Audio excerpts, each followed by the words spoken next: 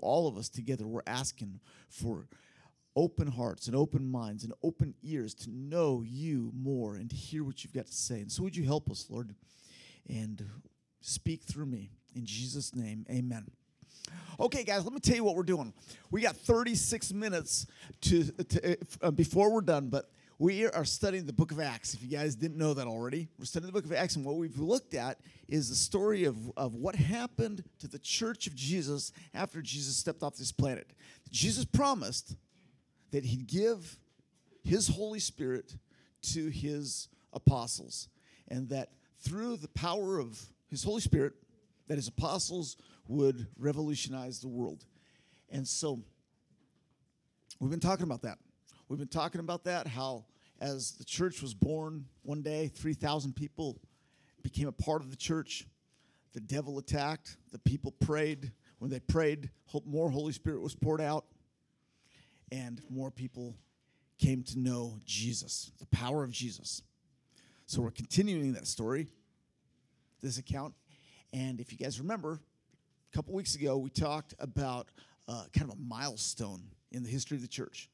That up until Acts chapter 10, all of the people who were a part of the Church of Jesus were Jewish people. Either Jewish people or people who had become Jews.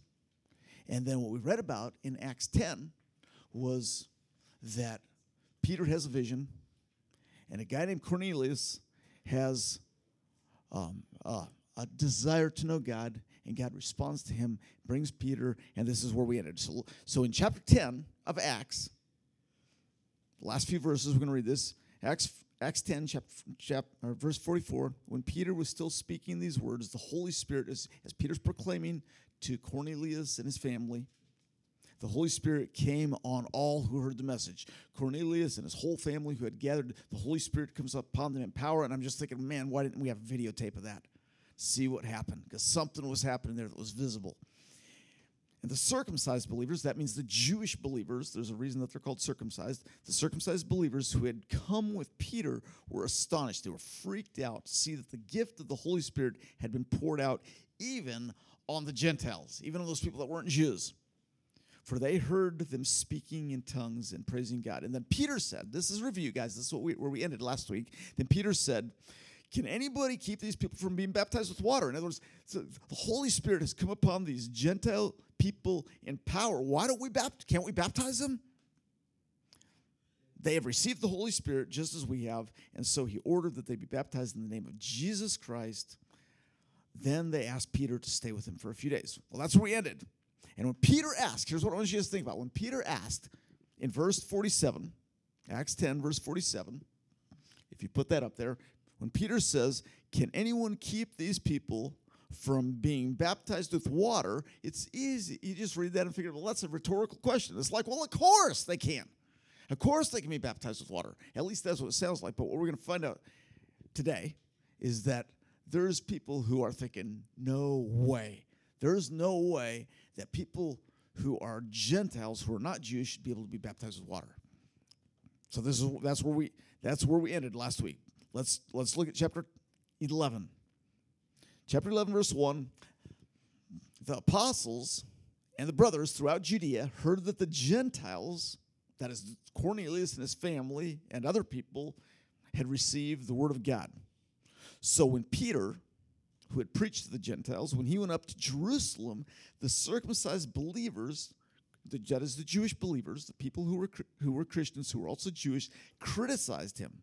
They attacked him, and they said, you went into the house of uncircumcised people, and you ate with them? No way. What is wrong with you? Talk about discrimination. Talk about racism. Talk about prejudice. Verse 4, so Peter began to explain everything to them precisely as it had happened. And this is how it happened. And this is a review last week. And I want you guys to think really carefully why we get almost the same thing in chapter 11 that we had in chapter 10.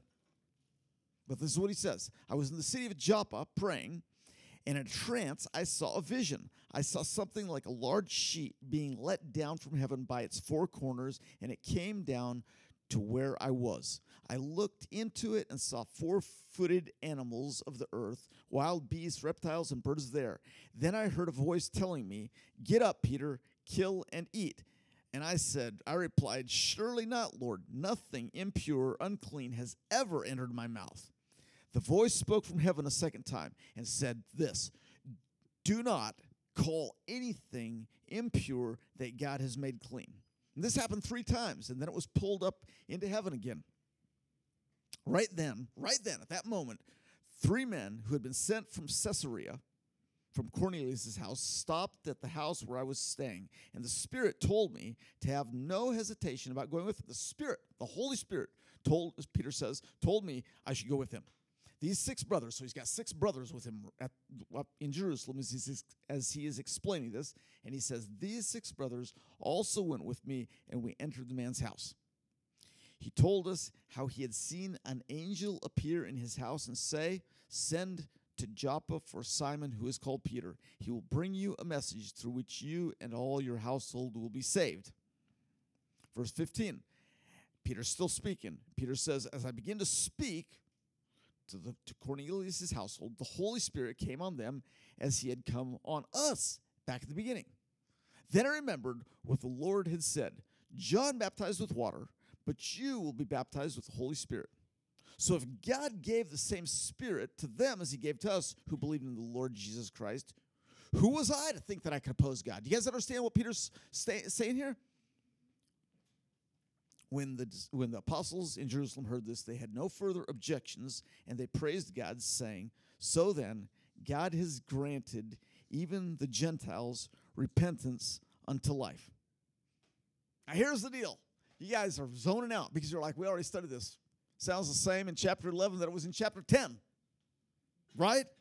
Okay. Why did Dr. Luke, who's writing this, and the Holy Spirit, who's inspired this, spend so much extra papyrus and ink writing down the same thing in chapter 11 that he wrote in chapter 10? And the reason is because this is crucial that people understand that it is not through obeying a bunch of laws that people are saved, but that all the failure to obey any law has been paid for by the blood of Jesus.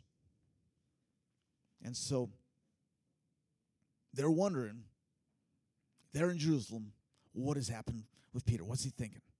Okay, so here's my job here. I'm sitting here reading this, thinking, what do I do with this when we just studied this last week? Well, there's something new here. And what it is that there is conflict happening here. And Douglas had asked me a few weeks ago, he's like, Steve, would you talk a little bit about conflict? Right? Didn't you ask me that? He asked me that. I'm like, this is it. So, once again, what we're seeing here in the Church of Jesus that is exploding across the world within a few years after Jesus' death and resurrection and ascension into heaven, we're seeing that conflict in the church is raising its ugly head and trying to destroy the unity of God's people. But once again, conflict doesn't succeed. Okay, so we're talking about conflict, and I want you guys to learn something from here. When you guys think about conflict, first, just think here. In this conflict, there's 2 sides. I want you to think what brings about this conflict. Now, we're also going to talk about the resolution of this. But this conflict that occurs within the church, it starts in verse 1. So, guys, look at verse 1. Check this out. Verse 1, the apostles and the brothers throughout Judea heard the Gentiles had also received the word of God. Okay, who heard what?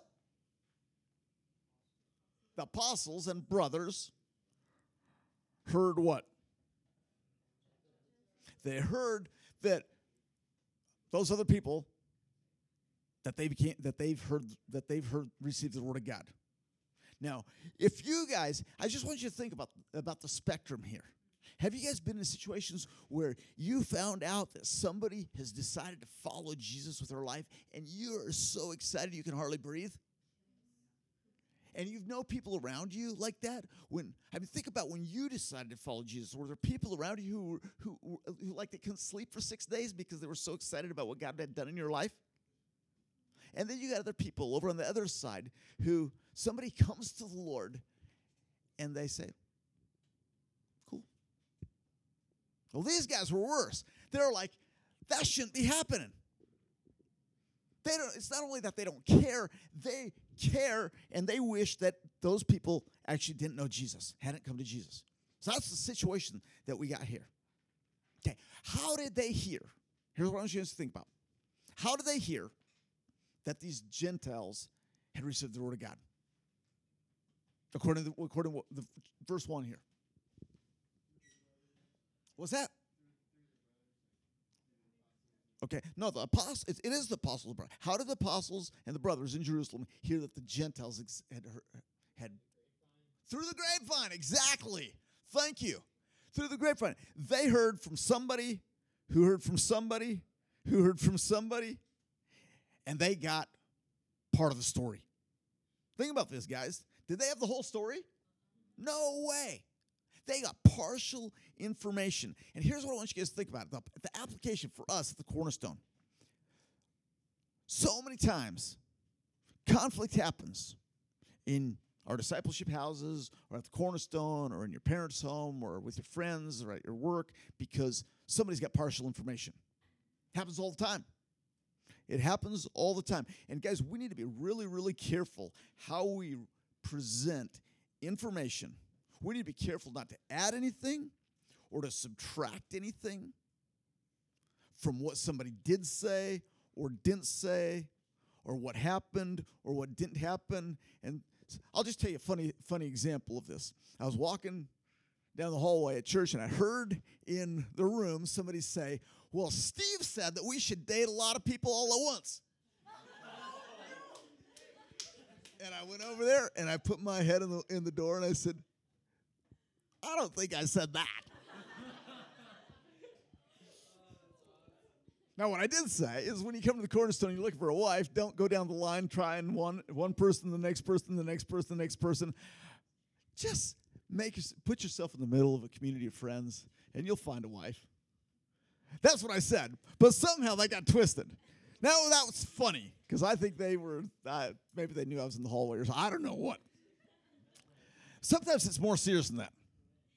Sometimes it's more serious than that. Well, one of the guys that we took to Japan, I won't say how long ago, but a guy that we took to Japan a few times, and he did good. But there were a few times that I had to have him say something like, hey, man, can you remember what we're trying to do here and get his mind back on track? So when he got back, and I don't remember what all those conversations were, but when he got back to the United States, his mom caught me at church one Sunday and kind of scolded me for having corrected her son. And what she told me that he said that I said was not exactly the right thing. So when I saw him, I said, buddy, you got to be careful with what you tell your mom. So the next Sunday at church, she got me again and she said, my son told me that you want him to keep secrets from me.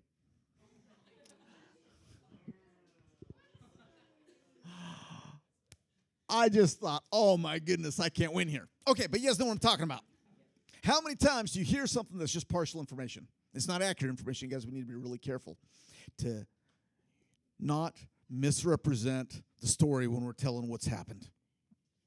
Okay, so we're the leaders. Here's my question for you. We're the leaders in Jerusalem here. Were they guilty of jumping to conclusions without knowing the full story? They were. And that's how this conflict erupts. They jumped to conclusions before they knew the full story. Now, who were these leaders? Jesus' disciples, the guys who had been trained by Jesus. And who was the leader of this? Who was the leader of the church in Jerusalem? Peter had been a leader in the church, but who in the long run, after Peter really branches out and does ministry elsewhere. And the leader in Jerusalem is who? James. It's James. And there's a couple of guys named James. But the James who becomes the leader in Jerusalem is James, later becomes known as James the Just.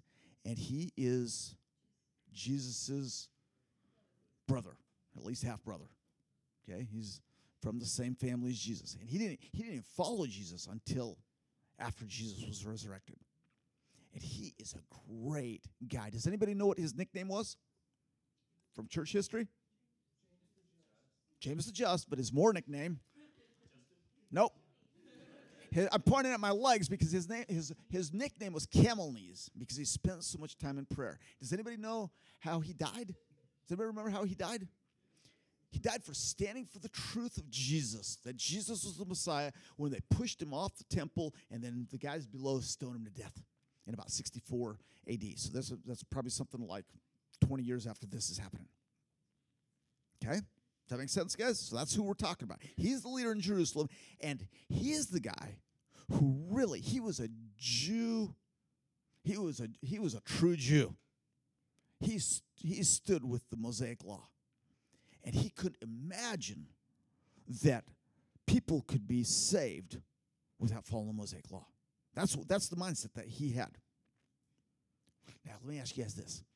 From this confrontation, from this interaction, this conflict, do you think James learned anything? I think he did. In fact, here's what's exciting, is he writes in a letter, not too much after this, just a few years after this, he writes a letter that we call the book of James. And in the book of James, he writes these words. In fact, you should put them up here. James 1:19. My dear brothers,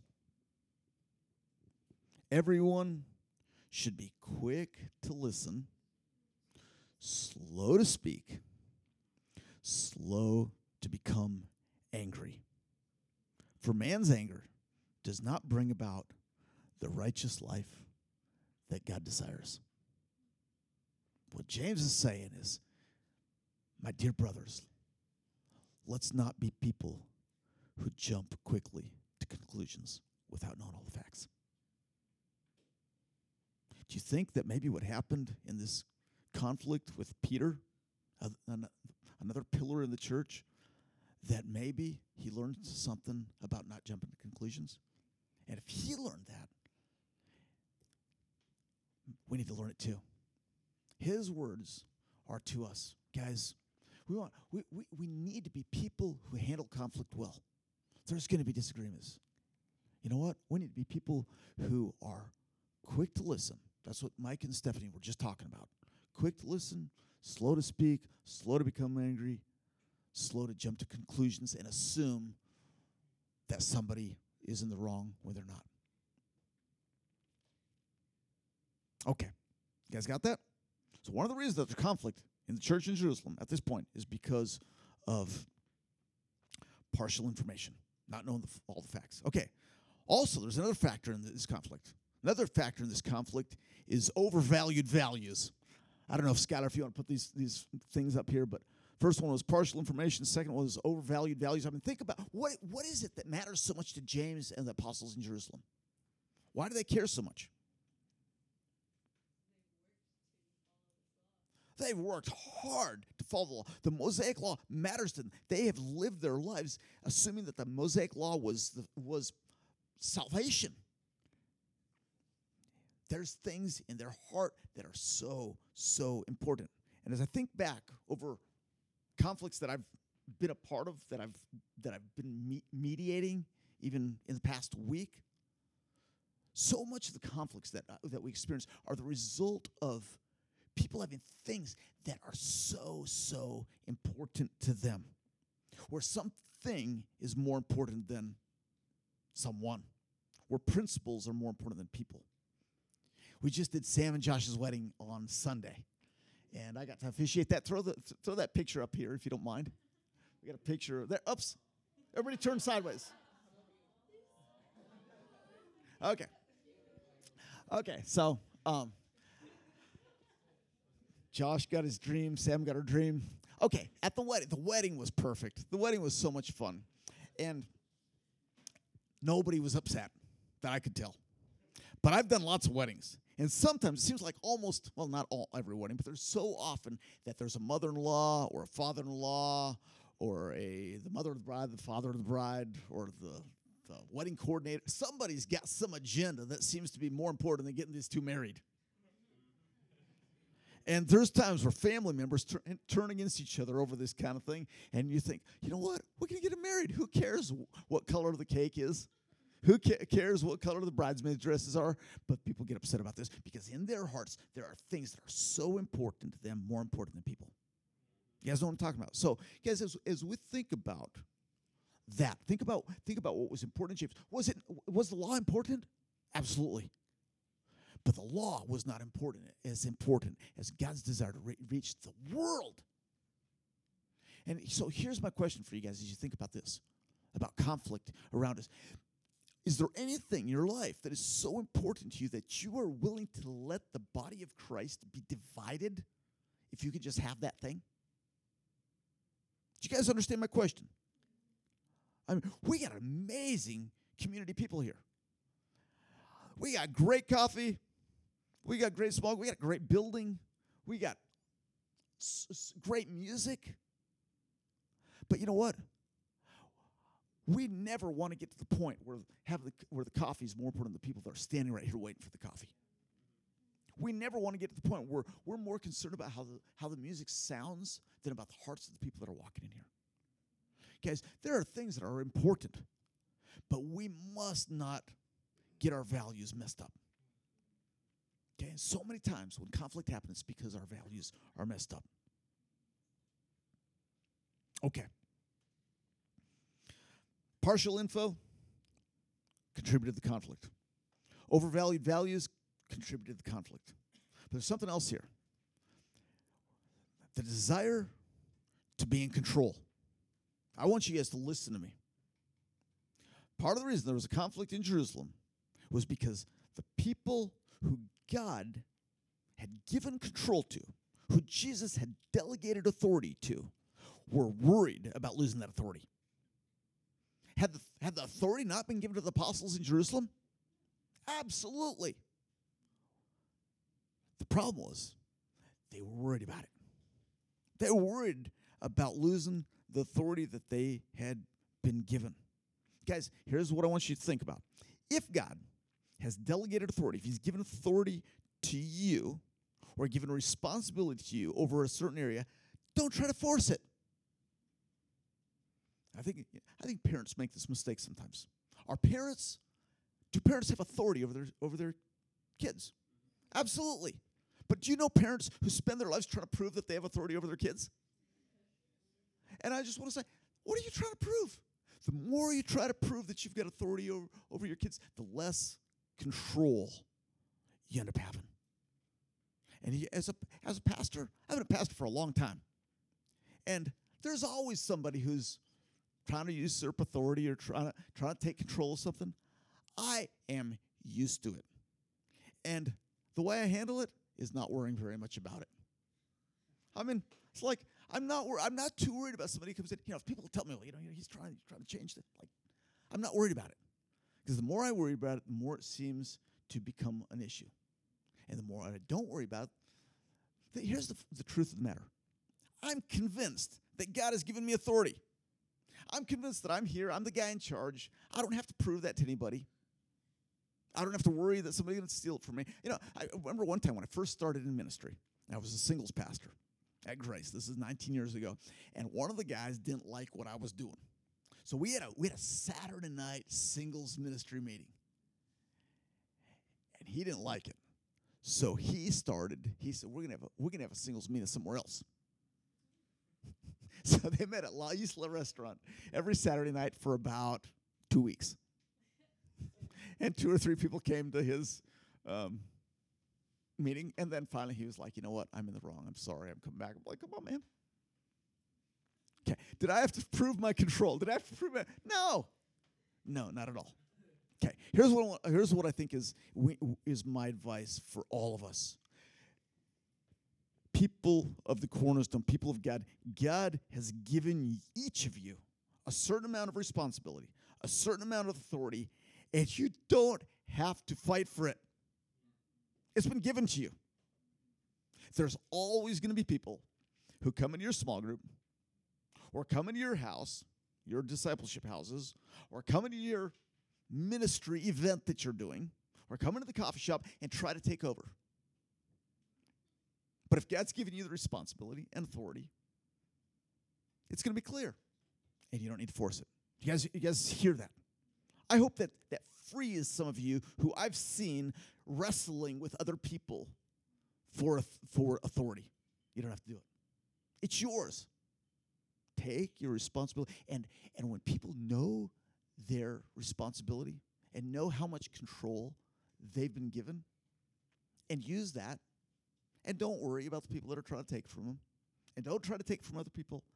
Our community, the ministry that God has given us, works smoothly. It is wonderful. You guys know that in your homes. If you guys have come from homes where there's headbutting, it's because your mom and dad don't know their role.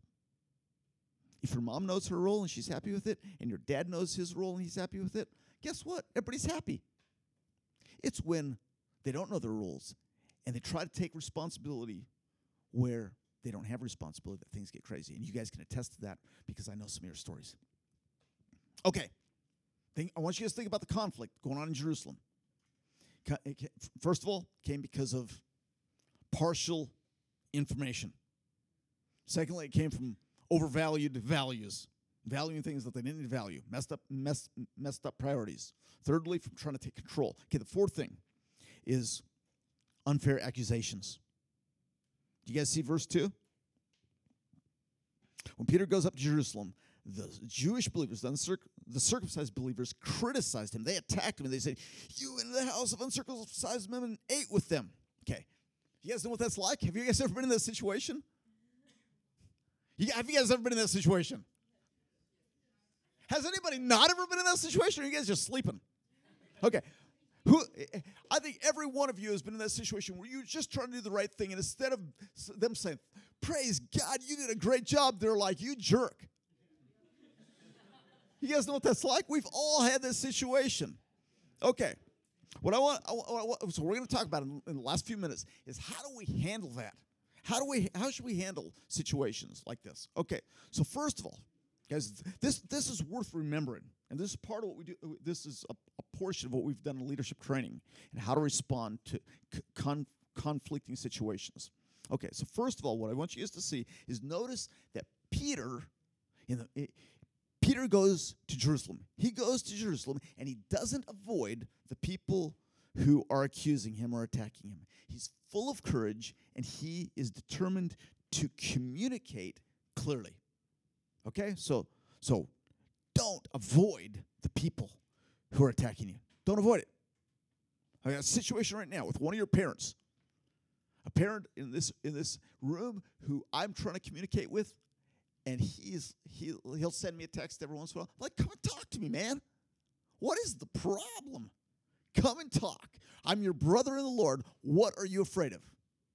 Instead, send a text from when he wants to. Guys, that's hard. Don't be like that. You guys be like Peter. Even under attack, even in the face of people who don't understand what you're doing, don't be a coward. Okay, second thing. Notice that Peter doesn't defend himself. He explains, he gives an explanation, but his motivation in his explanation is not self-centered. Do you guys understand what I'm saying? You guys notice the knee-jerk reaction when somebody attacks you and they're like, "You jerk, what did you do that stupid thing for?" And you're just like, "I got to find some way to defend myself." And you either tell them how bad they are, or you tell them how good you are in every other way. Peter isn't doing that. All Peter's doing is explaining. And he's explaining because he wants the truth to stand regardless of what they think of him. Are you guys with me? So you've heard me say it before. You don't have to defend yourself. And Peter doesn't defend himself here. In fact, do you guys remember that Peter wrote a book of the Bible? He wrote a couple of books of the Bible. And one of the most powerful responses to attack is written in 1 Peter 2:24. You can put that up there. When they hurled their insults, speaking of Jesus, what Peter says in 1 Peter 2 is that we need to make Jesus our example.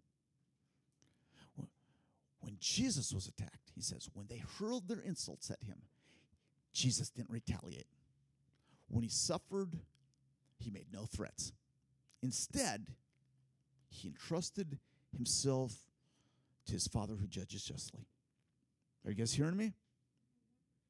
Our example, and Peter's example, even at this point, even though he doesn't write the letter for another 25 years or so, Peter's example and our example is Jesus. Can you put that up there? 1 Peter 2:24. When they hurled their insults at him, he did not retaliate. When he suffered, he made no threats. Guys, you don't have to defend yourself. People, probably this week, there's going to be people in this room who get insults hurled at them, thrown at them. You jerk. Why don't you ever learn? Blah, blah, blah, blah, blah. And you know what? You don't have to retaliate. You set Jesus as your example, and you trust that the Lord is going to defend you. Here's my question for you in regards to this. Can you trust God to defend you? Or do you think that you need to steal God's job for him and do that yourself? If you will spend your energy defending other people, God will defend you. You don't have to do it for yourself. Okay. So Peter isn't a coward. He faces the people who are attacking him.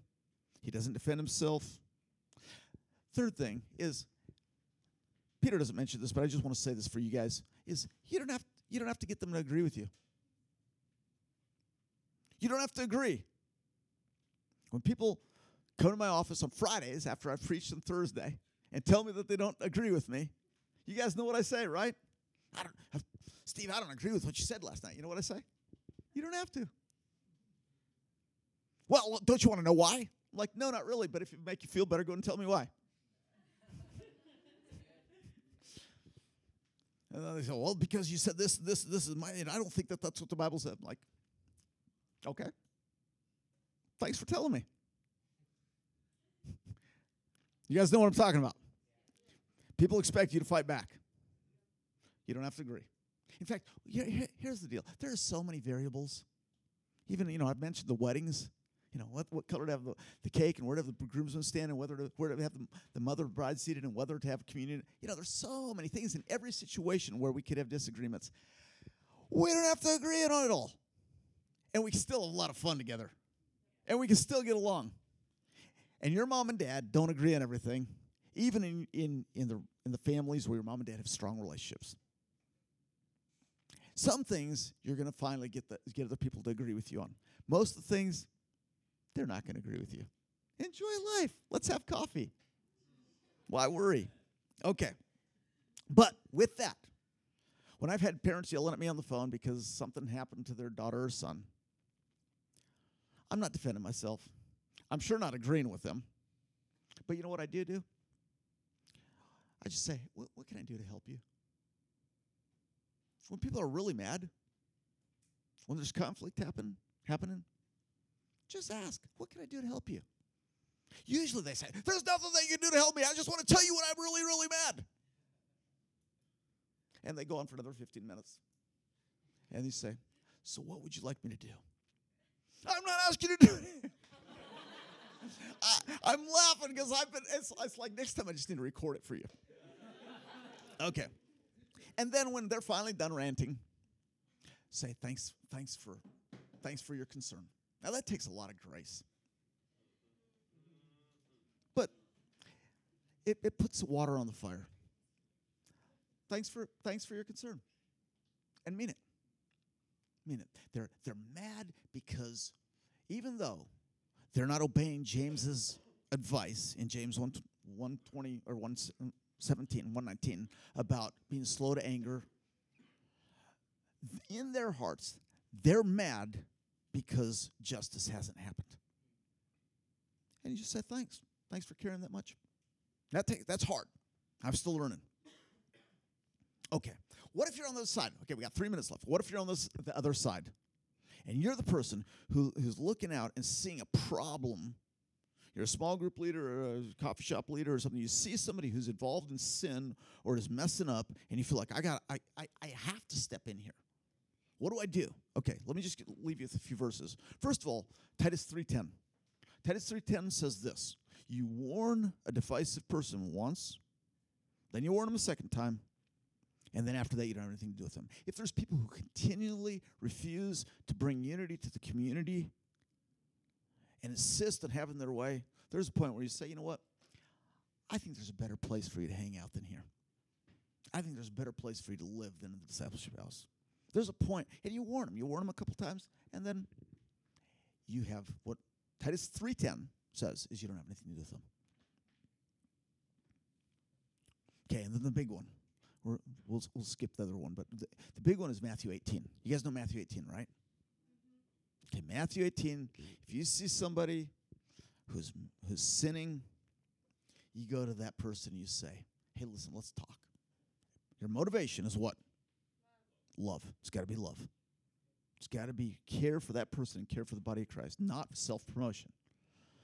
Take that person over coffee or over a warm conversation. You say, hey, look, I think something's wrong. Do you think it's really okay for you to be stealing Kevin's milk?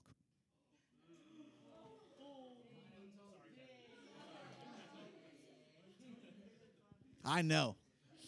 Okay. Guys, do you guys hear my question? So, guys, here's how I advise you to handle conflict. You ask, do you think it's okay to, and then you present the sin to them, the wrong to them. Does that make sense? Not like, you ain't with uncircumcised people. No, I think, what I think maybe James and the other apostles learned is to ask, hey, Peter, do you think it's okay for you as a Jewish person who obeys the law to eat with uncircumcised Gentile people? Okay? Do you guys understand? That's why I'm asking you guys to deal with confrontation.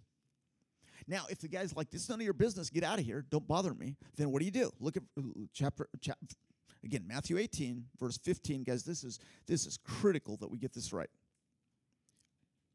If he listens to you, you've won your brother over. So in other words, sometimes he's like, oh, thanks for telling me. I needed your instruction. But in verse 16, if you will not listen, take along one or two others. You get Miles and Jessica, so that every matter can be established by 2 or 3 witnesses. Okay, this is what you do. Again, if you guys have been through leadership training, you've already heard this. But you go get Miles and Jessica or Timothy and Zach, and you say, hey, can you do a Matthew 18 deal with me? But you don't gossip. You don't say, can't believe that Everett's been stealing Kevin's milk, and he's stealing everybody's milk. Instead, Everett, you go get Miles and Jessica, and you're like, hey, can you do a Matthew 18 with me? They don't know the story. They don't hear one side of the story before they get to hear the other side. They come. You're like, hey, Kevin, come here. Let's talk. The 4 of them sit down, and Miles is like, okay, what's up? Tell me what's going on. And Everett's like, every time I come home, Kevin's or was it the other way around? Sorry. Okay, whatever it was. He's taking my milk every time I come home.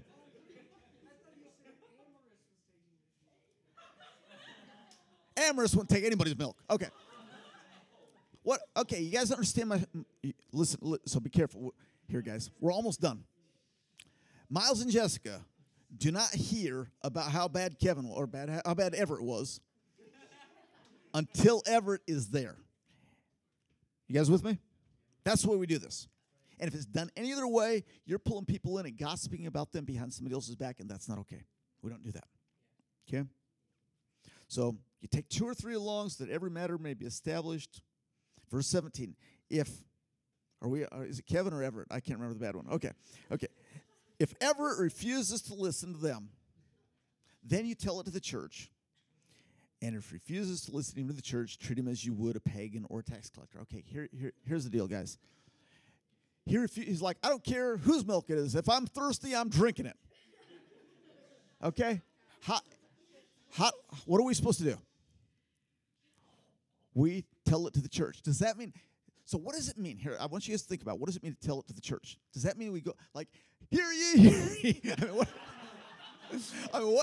what does this look like? Or we got a Facebook page with all everybody's sins. It's like people who... That's not the way we do it. Okay. In this case, In this case, the church are the people who have influence in Everett's life. That means, yeah, you tell Steve. Tell Steve. Tell the guys he's living with at Ohana, hey, Everett's not with it. And then, sorry, Everett. And then you treat him, guys, I want you to see this. You treat him as you would a pagan or a tax collector. Okay, how do we treat pagans? We love them. We just don't treat them with fellowship. Okay? Because this is the way that we handle conflict. And we're out of time. Okay, here's my question for you guys. Are you willing to handle conflict like this? Are there situations, conflicting situations in your life right now where you received a little bit of information but don't know the true story? Are there situations in your life where you're conflicting with people right now, where you've got conflict with people right now, where you're valuing something more than you value Jesus' love for them? Do you have situations right now where you got conflict because you're just trying to hold on to some control? You're trying to prove that you're really the one in control. And you got situations right now that you are accusing other people. And no matter what they say, you're not willing to listen to them. Okay, guys, if that's the case, then we need to surrender to Jesus. And we need to say, Lord, you're our master, and we forgive all. Whatever anybody's done to us, we forgive them. Remember, again, as I've said so many times, we are in the business of forgiveness. That is the basis of what we do. We're not selling coffee. Our product is not even good Bible studies. Our product is forgiveness. We forgive because we are people who have been forgiven. So we're all part of this. This is not Steve as the forgiver and everybody else watches. We forgive.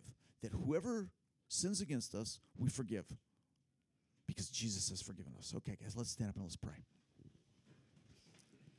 Lord Jesus, we just want you to keep on teaching us about yourself. And some of the things that we're talking about tonight are hard for us to hear because we've been through so many conflicting situations, and we've had so many accusations thrown at us. But tonight, as a community of people, we choose to forgive, that we realize that that even by being in this community, by being at the Cornerstone, as a committed part of the core of the Cornerstone, that we are people who are in the business of forgiveness. And so, Lord, would you help us? Would you teach us? And would you give us grace on every person here to be forgiving and to handle conflict well, and that we wouldn't be afraid of what people are going to say or what they're going to do, but that we would do the right thing because we love you. So would you bless my friends here tonight? Help us, oh God. May the grace of Jesus be on this community. Help us, Lord. In Jesus' name, amen.